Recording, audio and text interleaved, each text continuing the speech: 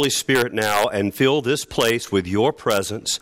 And by the power that anointed the gospel writer Matthew to record the words in his gospel, and St. Paul to write the words in his book, the letter to the Romans, and the writer of Genesis, Moses, Lord, to pen those words about the primordial days of creation. Lord, that Spirit, we would pray, would come now and reveal your word to us. Lord, grant us listening hearts. Give us perceptive minds. And Lord, come and teach us in the power of your Spirit. We ask it in Jesus' name. Amen. You may be seated. Have a little preamble before I actually get into the text of the sermon this morning. I want you to know that I'm in the midst of a very large writing project right now. I'm writing a large thesis, and so that means that my sermon time, my preparation time, and it usually takes a lot of time to prepare something worth listening to. Believe me, it really does. And that's getting compressed because of that writing. And so, for your own sakes, please be praying for the sermons every week. For your own sake, you need to do that, and do it for me as well. You know, when we hear the passage from Genesis this morning, sometimes, people, we are talking about primordial history, and when we go there, some of us, because we've got these ideas buzzing around in our minds, we can't actually hear what the Scripture is teaching. We're worried about things like, is Genesis scientific history? Well, let me just tell you when it comes to what we're going to be hearing this morning, it doesn't matter if Adam and Eve were Australopithecus africanus gracile living in the Tanzania Rift Valley a gazillion years ago. That's a scientific term, scientific notation, gazillion. Or whether or not they were Homo sapiens sapiens living somewhere in the ancient Near East. That's not the point of this text. The point of the text is that these are our first parents, and they represent humanity. And so, let me tell you, although this is from the dim, misty recesses of the past, this text, it also is very relevant to you and me sitting here in 2017 at Christ Church. This ancient text speaks directly to your life and to my life because it delves into human beginnings in order to illuminate the nature of human life today. And what I want you to notice is that at the heart of this passage, it is not merely an account of humanity's rebellion against God. It is not merely the origin of human sin, but at its deepest level, this is an account of ruptured relationships. This is the account of our losing our intimacy that we were created for with God and with one another. And that lost relationship isn't just sad. It isn't just painful. This loss of relationship strikes at the very essence of human existence. And let me explain why that's the case. You see, relationship is at the core of what it means to be a human being created, listen to me, created in the image of God. The God that we have come to know in Jesus Christ, the God who himself, in Christ, identifies himself as the Father, the Son, and the Holy Spirit. One God. Now, don't try to figure this out because your brain will blow up. One God in three persons. Yeah, okay, we can all go mind-blowing. One God in three persons in the unity of the Holy Trinity. That God, because he is Trinity, is relational in his very being. And so this is what Tim Keller says in his book, The Reason for God. Now listen up. If God is triune, one God in three persons, then loving relationships and community are the great fountain at the center of reality. In the Christian conception, God really has love as his essence. Ultimate reality is a community of persons who know and love one another. What is that essence? That is what the universe, God, history, and life is all about. We believe that the world was made by a God who is a community of persons who have loved each other from all eternity. Now listen to what he says. You were made for mutually self-giving, other-directed love. Self-centeredness destroys the fabric of what God has made. Now, here's the deal. If the one true and living God is a community of co-equal, co-eternal persons offering themselves in everlasting self-giving love to one another, if that's what God is, if God is that community, then to be created in the image of God means that you and I, here's what the image of God most essentially is. We are created to be in loving community with other people. Self-giving love is the essence of the image of God. We are created in the image and likeness of God. So if you thought that language was what made us distinctly human, no. It is distinctly human, but that's not at the essence of the image of God. If you thought it was intellect that makes us in the image of God, then that means every time you go to sleep, you stop being in the image of God, because you're not using your intellect very much. All right? No, what it means is that we are in loving covenant relationship. That is what being in the image of God is all about.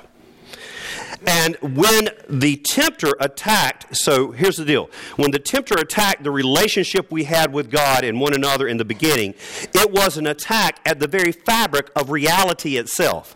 And what's more, every time we are tempted to turn inwards towards our own passions, that's incurvatus in se, to turn inward towards our own passions, our own appetites, our idols, and our agendas, and turn away from God, this is an attack on our very reason for existing. So temptation is not some cute, petty little concept. And you've seen this, you know. You got your shoulder angel on this side. You got your shoulder devil on this side. The shoulder angel says, be good. Shoulder devil says, I'm the side that rocks. You know, that's actually supposed to be funny. That is not temptation. That's petty, trivializing it. No. Rather, temptation is the seduction of our lives away from the living God, who is the source of life and reality and meaning, turning away from that God towards the nothing, towards nihilism, towards death. And so this passage is vitally relevant to each one of us in this room this morning. And the stage is set in Genesis chapter 2 with a seemingly arbitrary admonition. And the Lord God commanded the man, saying, you may surely eat of every tree of the garden, but of the tree of the knowledge of good and evil you shall not eat. For in the day that you eat of it, you will surely die. Now, brothers and sisters, there is no reason to believe that this tree was some special knowledge tree. In other words, the fruit of the tree did not have an innate knowledge of good and evil vitamin in it. Indeed, and now I'm about to make some Reformed people very happy, John Calvin said of this passage, doesn't that just make you feel good?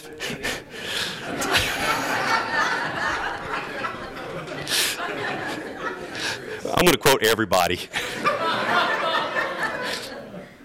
John Calvin said of this passage, a law is imposed upon the man in token of his subjection, for it would have made no difference to God if he had eaten indiscriminately of any fruit he pleased. Therefore, the prohibition of one tree was a test of obedience. Now, I think Brother John is on to something here. But perhaps it would be better to nuance it to say that God's prohibition, his commandment to not eat from the tree, from that particular tree, is not so much a test, listen, but an opportunity to offer trust and loving obedience to God. You see, without this commandment, Adam and Eve would not have experienced the fullness of the relationship with God for which they were created. Now, why is that? Here's the reason. If everything in the whole world is permitted, and everything, 99.9% of everything was wide open to Adam and Eve. At least, the garden was one big buffet, all right? And here's the deal, though.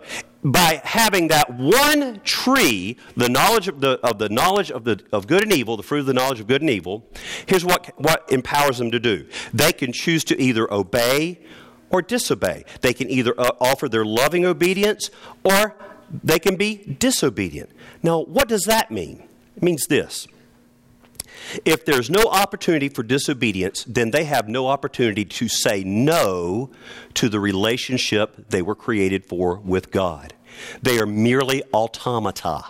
They are merely robots. They don't have a choice.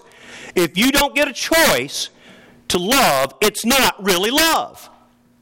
Love is an invitation to reciprocate in love. If you force somebody to love you, that by definition isn't love. And so by having this opportunity, they could show that they truly loved God. This is the mystery of our creaturely freedom. Somehow God sovereignly ordained that his human creatures had the potential of not being in relationship with him or freely offer their love to him. As one author has put it, God then is saying to humanity something like, obey me about the tree just because you love me, just for my sake. So how does this perfect relationship with God and the absolute perfect optimal environment of the garden get derailed? It is derailed by a carefully planned attack that is designed to corrode the very foundation of the relationship. And the tempter's first step in alienating us from God is creating doubt regarding God's true intentions. In other words, the serpent here is impugning the character of the lover who brought us into being. Just listen to his words. The serpent said to the woman, "Did God actually say, 'You shall not eat of any tree in the garden'?" No, that's not what God had said at all, is it? You see how the question itself twists the perception of God? God is the superabundant creator of the universe, and yet the question the serpent asks makes God sound stingy. It makes God sound like this: "Hey, why doesn't God let you eat any of this good fruit?" I think that we experience this in a very practical way on a daily basis. The enemy, listen to me, the enemy loves to misrepresent the Word of God, and then based on that misrepresentation, his own misrepresentation, he calls into question the trustworthiness of the Word of God. You can't really trust what he has told you. That's my grandson.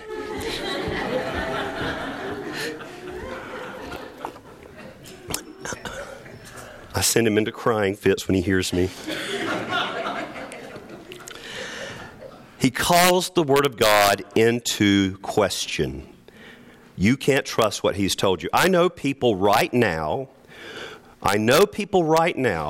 who are watching their faith being washed away like a sandcastle crumbling into the sea. And it is precisely because they have experienced the erosion of their confidence in the testimony of Holy Scripture. Beloved, I have been there. I was trained in a wonderful theological institution, but when I went through that theological institution, that seminary, the teaching of the Scriptures was steeped in the higher critical methods of studying the Bible. It is a methodology which has at its very starting point what they call the hermeneutic of suspicion. In other words, listen, I was taught in those courses, I can remember one very clearly, the predisposition to doubt the validity of the Bible. The Bible is, as it were, in that situation, guilty until it was proven innocent. But hear what I have to say about this. Once we reject the truthfulness of God's Word, the basis for our relationship with God is undermined. Here's the deal. If you can't trust somebody, you have destroyed the relationship. If you can't trust your parents' word, if you can't trust your spouse's word, if you can't trust your wife's word, or your husband's word, or your friend's word, or your child's word, then the relationship is critically wounded. And that's what the enemy does when it comes to the Word of God. The tempter goes on to aver that not only is God untrustworthy, he has ulterior, malicious, malevolent motives. There's enough alliteration there to get your attention. For all of his commandments. He has really a shady reason for this commandment. Here's what the devil says, the serpent, the tempter, says to the woman. But the serpent said to the woman, "You will not surely die. For God knows that when you eat of it, your eyes will be open, and you'll be like God, knowing good from evil." In other words, he just doesn't want you to progress as much as you can. He's holding you back. He doesn't really want you to have good things, and he's keeping the best stuff from you. Boil it all down, and this is what it comes to, brothers and sisters. God doesn't really love you. And that, beloved, is an attack on a relationship. This is still at the heart of every temptation. The enemy wants us to question God's intentions for us. You see, God really does long for your and my greatest good and our deepest joy. And the things he forbids, he does so because they don't offer true joy, but rather death. But the tempter would have you see it as if God was just keeping all the good and fun things away from you. And once the foundation of the other focused, loving, trusting relationship has been eroded, we turn in on ourselves, and we are immediately, as soon as we don't have that relationship, so that trust is eroded, we turn in on ourselves, and here's what happens. It happens every single time. Today, when people begin to see their faith erode, what happens? They turn in on themselves and are dominated by their own appetites and their own agendas and their own passions. And that's what happened in Genesis 3:6. So when the woman saw that the tree was good for food, and that it was a delight to the eyes, and that the tree was to be desired to make one wise, she took of its fruit and ate. See the passions and the appetites and agendas here? She took of the fruit and ate, and she gave some to her husband who was with her, and he ate. Now, I always have to stress who was with her, because somehow in the imagination of the public, their idea about this is here's Eve all by herself over here snake talking, and Adam's on the back 40 clearing brush. And he doesn't know what's going on. But what's really showed here in the Genesis account is that Adam is standing there watching Eve have this conversation. He's there the whole time. Some of you know, you've heard me teach on this before, that what I think is going on here is Adam is thinking this. Well, let's see when she eats that, what happens to her. And then I might try some too. Idiot. And what happened when they ate from the fruit of the tree? Well, it looks at first blush like the tempter was right. They didn't just drop dead, and their eyes were indeed open. In the same way, the enemy tempts us today. He offers us something forbidden, and he tells us it's going to be pleasurable and fulfilling. And at the front end, that seems to be true. But very quickly, almost immediately in some cases, we find that this was merely the bait on the hook of death and destruction. The serpent tells them that God doesn't want them. Now, this is the irony here. The serpent tells them that God doesn't want them to be like him. But that's exactly what makes Adam and Eve already unique in all of creation. They are like him. They bear the image and likeness of God. But that image is not rooted in abstract knowledge of good and evil. That image is rooted in that we were created for relationship with God and for others. And the moment that they ate from the tree, that relationship that is the image of God was ruptured. And how can you tell? Because their first act was to create barriers between themselves in the form of clothing, and then to go on hide-and-seek game to get away from God. Their intimacy with one another and their intimacy with God was immediately destroyed because they turned inward to themselves. Their eyes were opened. Their eyes were opened. And what did they behold? What did they see? Did they see the beauty of the garden? Did they see the love of God? Did they see the splendor of the heavens? Did they see the goodness of creation? No. What did they notice? Their anatomy. Their eyes were opened, and they noticed none of that out there. They noticed that they were naked. And that is literally focusing on themselves. A broken relationship, turned inwards to themselves, destroying their intimacy with one another, destroying their intimacy with God. And that indeed, brothers and sisters, when that relationship is gone that we were created for, that's the very definition of death. Again, quoting Tim Keller, we became stationary self-centered, and according to Genesis 3, when our relationship with God unraveled, all our other relationships disintegrated as well. Now you think about your own life. Self-centeredness creates psychological alienation. Nothing makes us more miserable than self-absorption, the endless, unsmiling concentration on our needs, wants, treatment, ego, and record. In addition, self-centeredness leads to social disintegration. It is at the root of the breakdown in relationships between nations, races, and classes and individuals.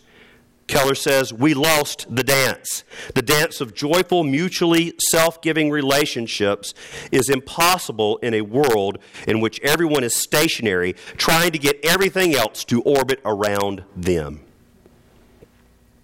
And if that story ended there, it would be the very definition of tragedy. But the story doesn't end there at that first creation account. In Jesus Christ, God's new creation is breaking into the world. The temptation of Jesus Christ that we read this morning, the temptation of Jesus Christ in the wilderness is the reversal of this tragedy in the garden. It's literally the mirror image reversal of that tragedy. In the first creation, the representatives of the human race are placed in a lush garden.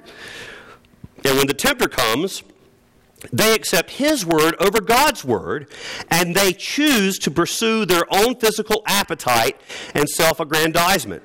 And they squander their relationship with God, and they receive death in return. Now, here's the reversal. In the new creation, the representative of the human race, Jesus Christ, the man, the Son of Man, the Son of God, is led by God out into a garden? No, into a barren desert, the worst possible location. And when the tempter comes and Jesus is literally starving, he stands fast. Jesus stands fast on the Word of God. If you're the Son of God, command these stones to become bread. If you're the Son of God. And Jesus said, man shall not live by bread alone, but by every word that proceeds from the mouth of God. He stands fast on the Word of God, rejects the opportunity to be dominated by his appetites, and refuses to glorify himself. If you're the Son of God, jump off the temple. For the Bible says, Jesus, that the angels will catch you, so you don't even dash your foot against a stone. Jesus said, well, what the Bible actually says is you shall not put the Lord your God to the test. I'm not going to make myself a spectacle like that. He refuses to glorify himself. And thus, the first installment of God's new creation begins. Do you see how the temptation in the wilderness is the opposite reversal of the fall in the garden? And though this first step towards a new creation begins in the desert, it is, in fact, completed once again in a garden. In the first garden, death conquered humanity. In the last garden, the man Jesus Christ conquers death. And that is the journey that we make every Lent. A journey from the garden where we fell and tried to cover the shame of our nakedness, the garden where we fell and covered the shame of our nakedness, to the cross where Jesus is stripped naked to carry our shame. And finally, to the garden of resurrection where he makes all things new. For if by one man's trespass, death reigned through that one man, much more will those who receive the abundance of grace and the free gift of righteousness reign in life through the one man, Jesus Christ. Brothers and sisters, by coming to this table, we are entering into new life made possible in Jesus Christ. We come to this meal confessing. We never come here without making confession. There's one time in the whole year where we don't have a prayer of confession before Holy Communion. And that is at the great vigil of Easter, because the resurrection is so powerful and explosive and amazing. It just nukes all our sin. And we are washed in the blood of the Lamb, and we come righteous to him. But we come each Sunday through confession, confessing our self-centeredness, our rebellious and destructive living. And then at this table, we are confronted with the ultimate expression of self-giving love. Love that is so great that it is, in fact, literally making all things new, even us. In the name of the Father, and of the Son, and of the Holy Spirit. Amen.